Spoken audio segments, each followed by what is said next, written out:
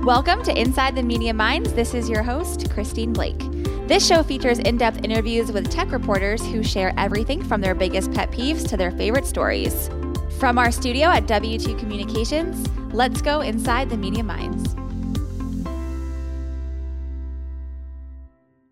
Hey everyone, this is Christine Blake, the host of Inside the Media Minds, and I'm excited today to welcome Thomas Hobbs, freelance culture journalist. Hey Thomas, thanks for joining us today. Hey, how you doing? So good. Thanks for coming on the podcast. We're excited to learn more about you. Yeah, no worries. It's my pleasure to be here for sure. Great. We were just talking about it before we hit record, but this is going to be one of our first reporters who covers a culture space. Typically, we have a lot of tech and cybersecurity focused reporters, so we're really excited to take this direction for this conversation today. Thomas, can you give us a quick overview of your background and kind of the stuff that you cover? Yeah, sure. I guess I come from quite a normal kind of working class background. In the UK, I was kind of the first in my family to go to university and all of that kind of stuff. And I guess when I was growing up, I don't know, like reading magazines and reading interviews and reading reviews was kind of like my escapism. So it was something I always kind of wanted to do. And I kind of progressed from there and did broadcast journalism at university, which wasn't really kind of what I wanted to go into. But from that, I started out as a kind of business reporter and writer, and that involved writing about everything from fruit and vegetable growers to interviewing supermarket CEOs to writing about programmatic advertising. But I guess, you know, while those experiences I value because I felt like they really taught me how to how to do good research and how to investigate and how to ask good questions and all of those things. My dream was always to sort of,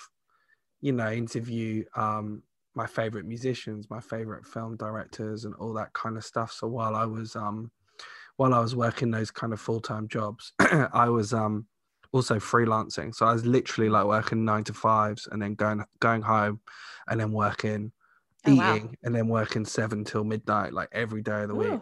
I just wanted to make it happen and slowly kind of built up, you know, my name, I guess, like writing,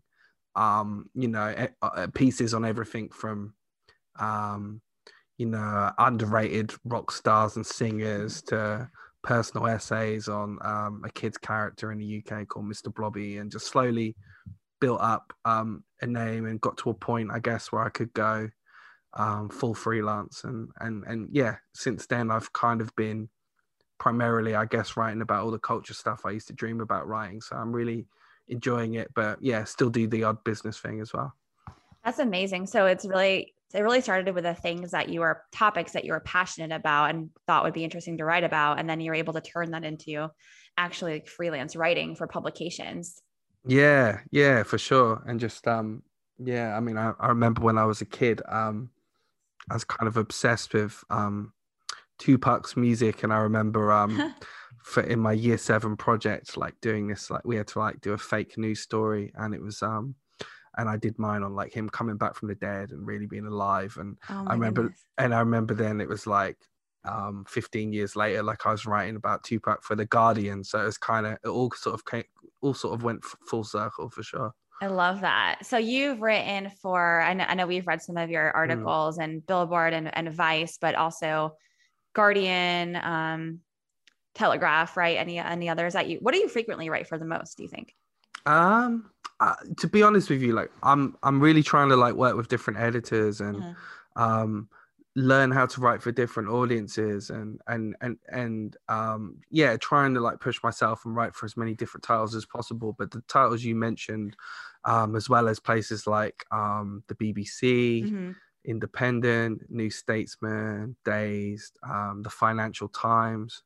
So yeah, just trying to push myself and I guess continuously try and work with different places. I think it's good working with the same editors and stuff, but I'm always trying to like trying to like work for new places too, because I just think you learn something new from each experience and, Mm-hmm. grow as a writer. And sometimes maybe people stay in their comfort zone a bit too much.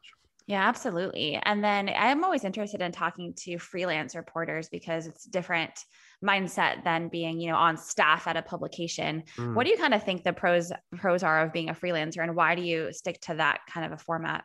I guess the pros are you have a lot more creative freedom in Mm-hmm. many ways. Like I don't have to, I don't know, if I get in 5 minutes late to work, I'm not going to have somebody like pissed off at me, which is a big plus. But I guess I just like the diversity of it. I like the fact that, you know, one week I could be writing about the rise of satanic satanic communities for middle class housewives for Male magazine, and then the next day I could be writing about Joan Crawford for the BBC, and then I could be interviewing a gangster rapper from prison like O3 Oh my Greedo gosh. days. Then it's like that variety. I don't know. You don't always get the chance for that variety when you're a staff writer, and you know, I think often I've kind of moved so fast, I don't take the time to just like savor it and enjoy it. And I think that variety is definitely something I really like. And just being your own boss is a big thing. You know what I mean? And just Totally.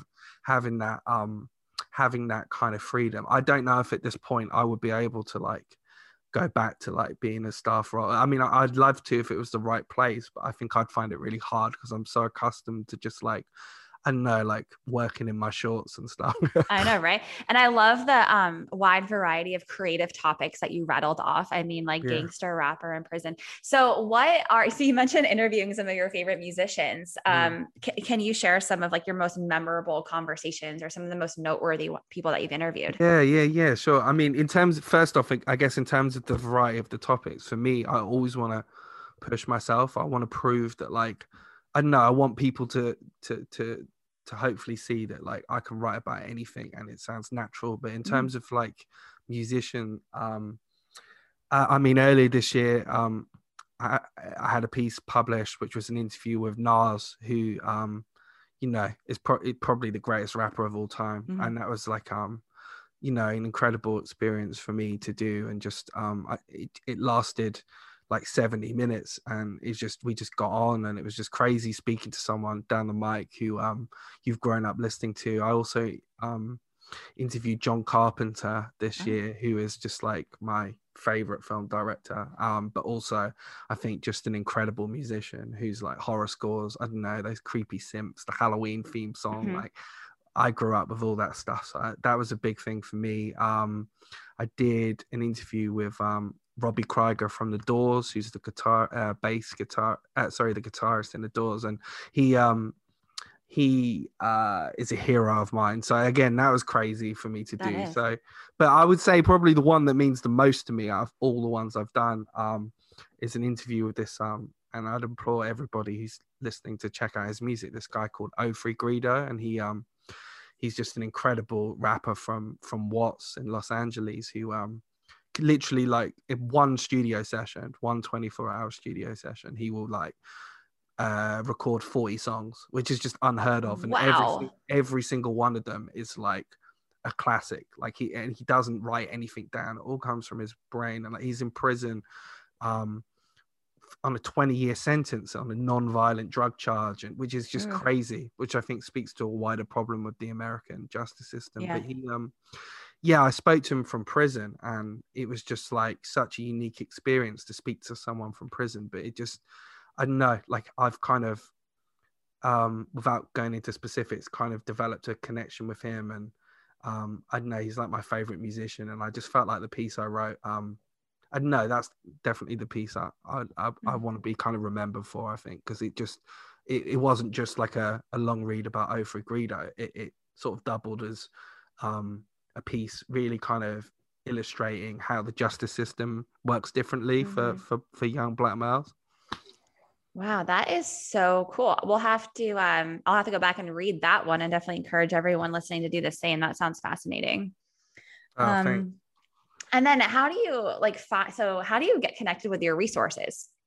Um I think a lot of it's just about kind of, I mean, when you start out, it's like you're not going to just be able to interview artists like that straight off the Right. bat. You have to sort of build up, um, build up a bit of, I guess, a good reputation. But I think the way I started off was like I always wanted to like the underrated artists, the artists that like put out incredible albums, but they didn't find big audiences. Those were the people at first that I really like wanted to focus on. So some of my first pieces were like, one of them was a look at this guy. He's called Norman Whiteside, and he's this soul singer from the 70s, and all his tracks were he was in prison on a 36-year bid for a crime he never committed, which Wow. is a crazy story. And while he was in prison, Kanye West, Rick Ross, Freddie Gibbs, Frank Ocean, all these huge rappers and singers started like sampling his music.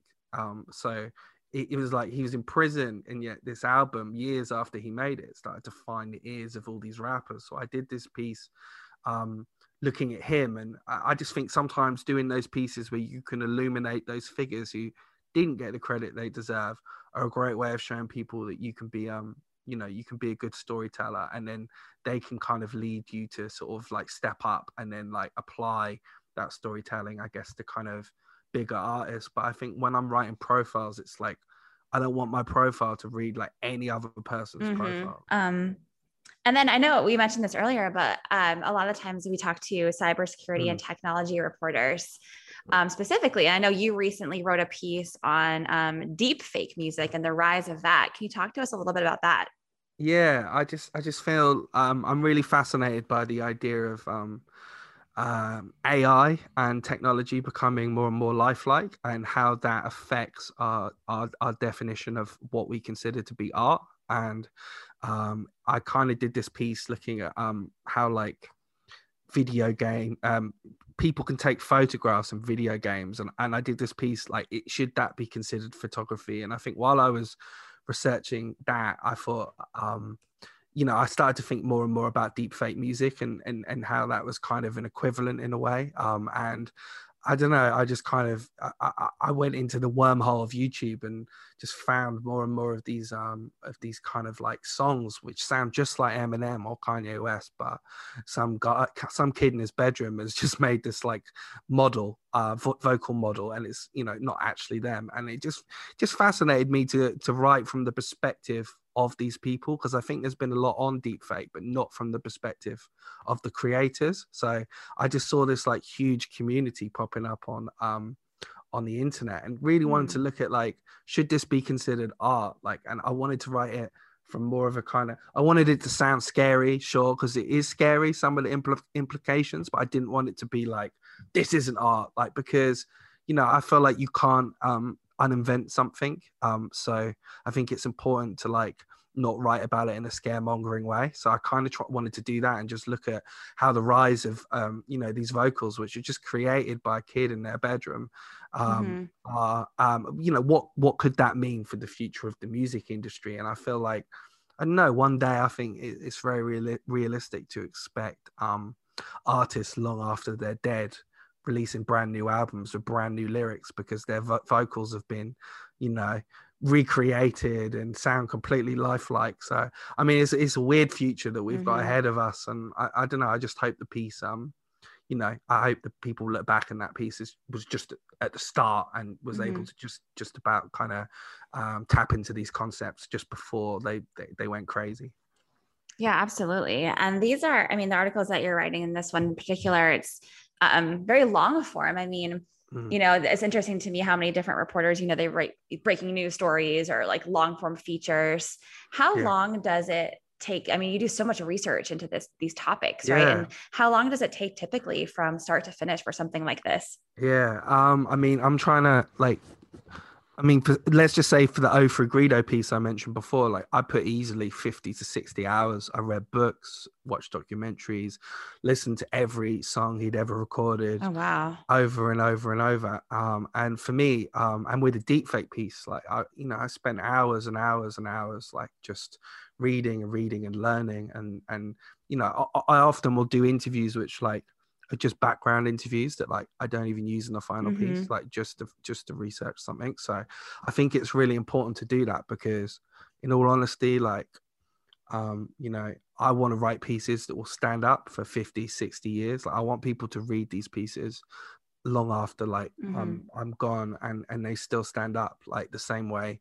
You know, you could read a piece by Lester Bangs now and it stands up. And I think, not that I'm comparing myself to him on any level, but like that's what I want to aim for at the very least. And it's Mm-hmm. like, I think if you don't put the research in, if you don't really go that extra mile, then I just think that it's less likely that will be the case. Now, I'm not so sure people necessarily like always appreciate the level of research that goes into it, but like I'm not doing it for that. Like I just want to write pieces that will last, and I just feel like if you put that research in, Mm-hmm.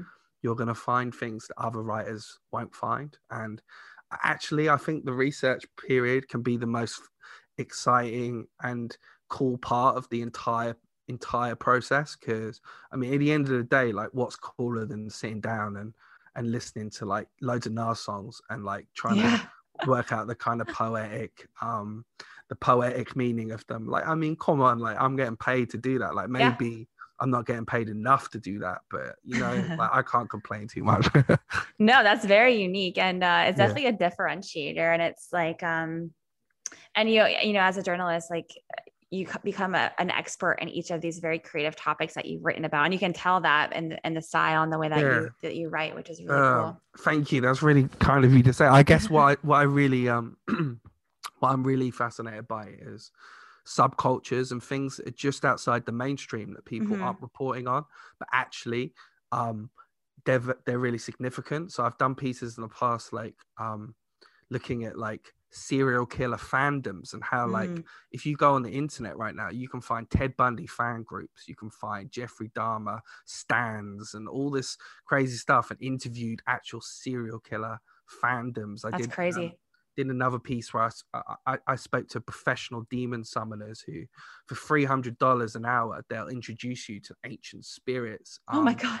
and you know, like, and the pieces like the deep fake or the video game photography pieces, like I just want to like find those subcultures because other people aren't looking for them, like, and I think that's a shame because you can actually find out a lot about society by what's bubbling just under the surface, and that Yeah. usually represents, do you know what I mean, like a wider trend. So yeah, finding those stories and illuminating them as best as I can is definitely something I really enjoy doing. Is there anything interesting like that you're working on now Um, that you could right, share? right now, I'm working on a piece.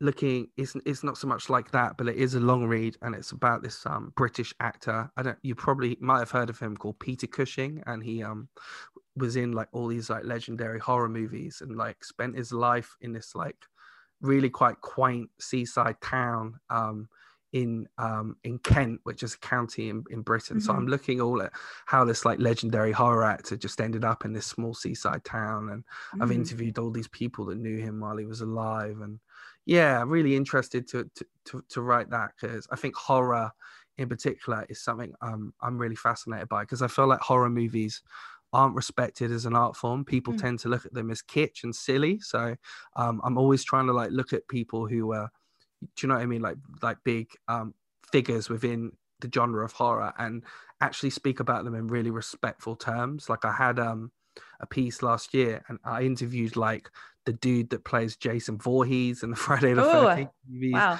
I also interviewed for the same piece the guy who played Michael Myers in the original Halloween, and one of the actors, not the original actor, but one of the actors who played Leatherface. And the idea behind that piece was, when we watch these horror movies and we see, you know, Jason stalking towards you, you don't even think about that actor behind the mask, but Mm-mm.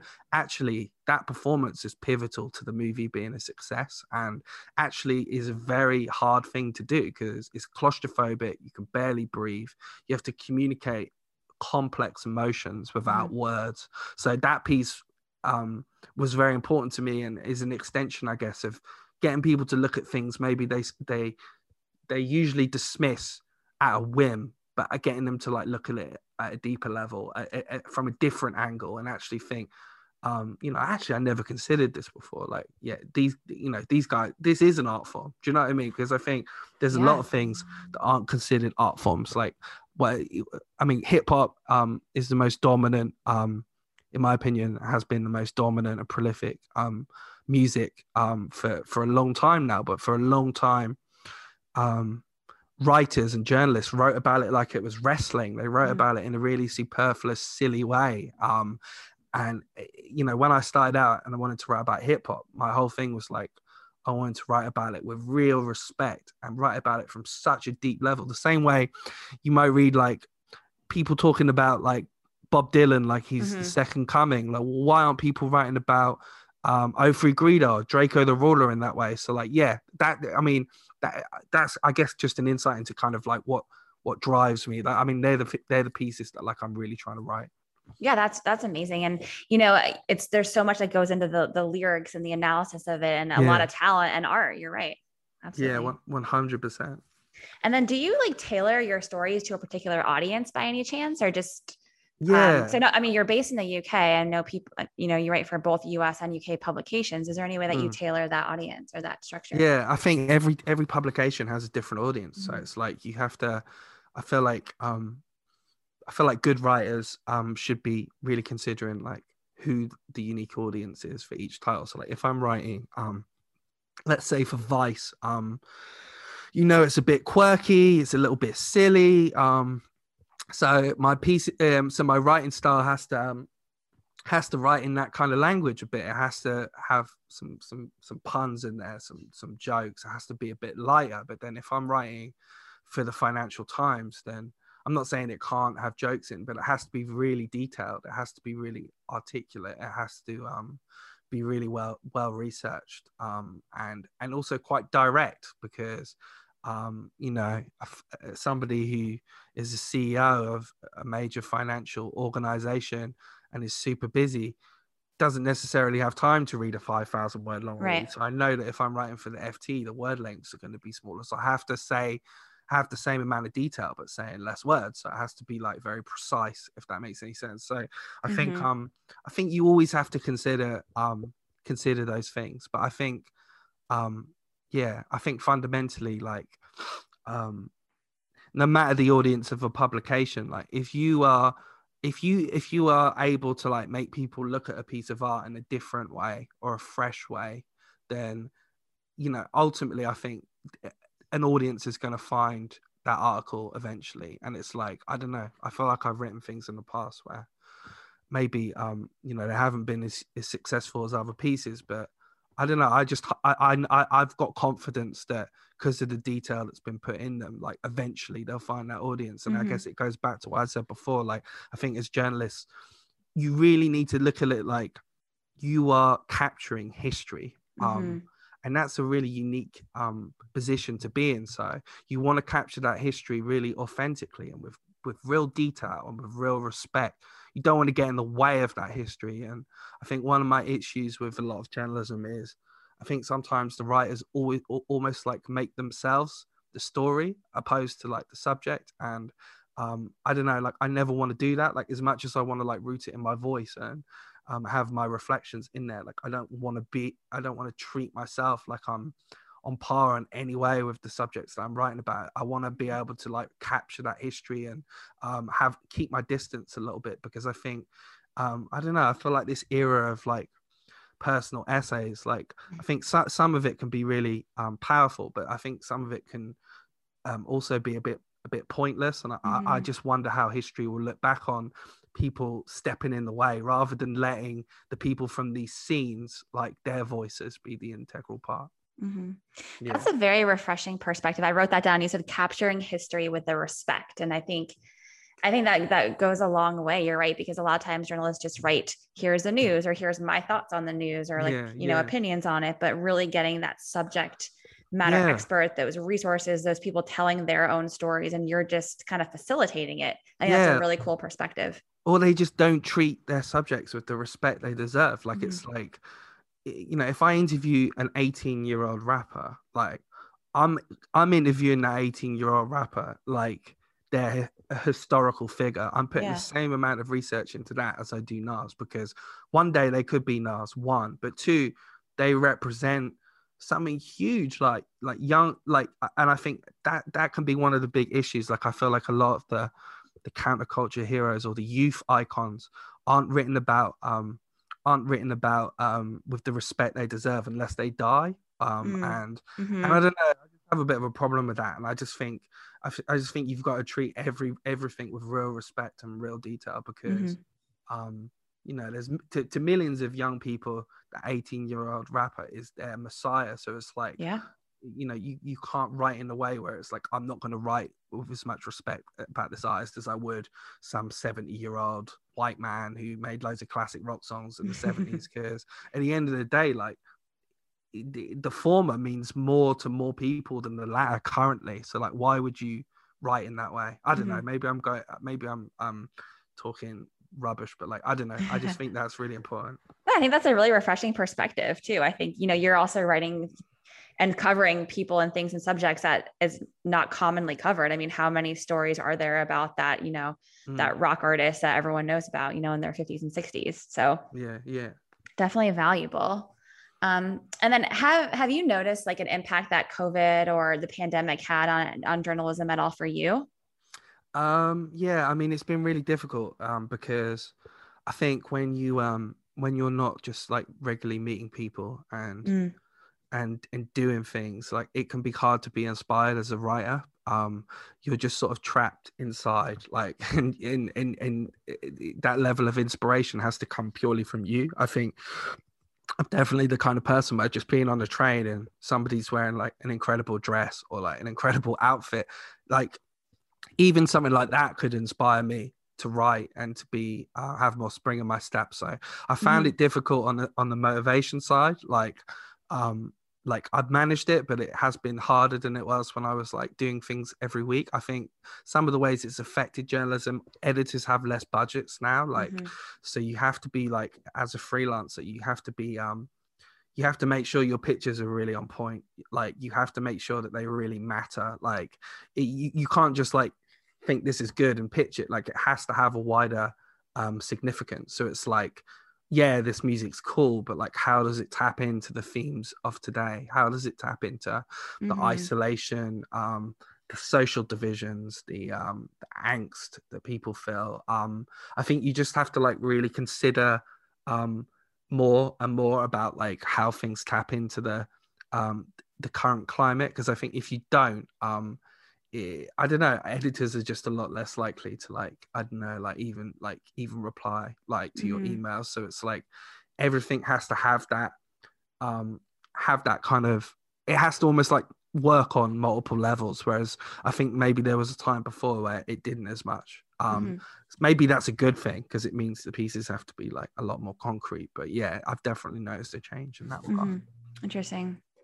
And then just one more question before we wrap up, but what are you interested in outside of, your work and your reporting? Maybe something that listeners wouldn't know about you. That's a good question. Like, in all honesty, like, I'm playing like a lot of video games at the moment. Okay. They help me unwind. So I found like my old N64 from when I was a kid, and I've just been like replaying all my old games and playing like Ocarina of Time. And I would recommend anybody to do that, because there's something quite warm and fuzzy about playing into a cartridge and playing I don't know, the Song of Time on the Ocarina as you walk through Hyrule Field. Oh my gosh, I love that. Oh my god, it's incredible. But no, I read like a lot. I like to go on long walks, clear my head. Like, I like to mentor people. I would say outside of the journalism stuff that I've done, I've put in easily like 150 plus hours just directly into helping different young writers. And I think and giving them advice, just telling them how it works and trying to empower them to help find their own voice. Because like when I started out, nobody helped me. Like it's crazy even being interviewed for the show, because it means a lot. But it's crazy because like I didn't get to this point with any assistance or help, no mentors. So I want to ensure that like I'm the antithesis to that, and I'm always can be a resource and can help people. I think sometimes journalism can be very competitive, but I think if you've got absolute faith in your own voice, then it doesn't matter that if you empower somebody else to find theirs. At the end of the day, like my own voice and the way I perceive things, no one else in the world can do that. We're all individuals, right? Like we've all got our. So I just think that's a very important thing to think, because the UK scene in particular, it can be very tribal and very like competitive, and I think I'm now just at a point where it's like I'm trying to switch out from that and just like and just look at it like my bylines like aren't the biggest indicator of success. The biggest indicator of success to me is the amount of people I can help find their voice and earn money and do things. And I think there's a real lack of writers from working class backgrounds or non-white backgrounds or whatever. So I'm trying to do everything I can to help those people. Well, I love hearing how passionate you are and creative, and it really comes through the way that you talk about your job and your experiences and everything that you're covering. It's really refreshing to hear, and your creative vibes as well. I love it. Thank you. That's really lovely of you to say. Absolutely. Well, Thomas, it's been great having you on the podcast. I definitely want to go back and read some of these stories that you mentioned. But for everybody listen, please go check out Thomas's stories and follow him on social media. And thanks everyone for listening. This has been Inside the Media Minds with Christine Blake. Thank you for joining us on today's episode of Inside the Media Minds. To learn more about our podcast and hear all of our episodes, please visit us at w2com.com/podcast and follow us on Twitter @Media Mind Show. And you can subscribe anywhere podcasts are found.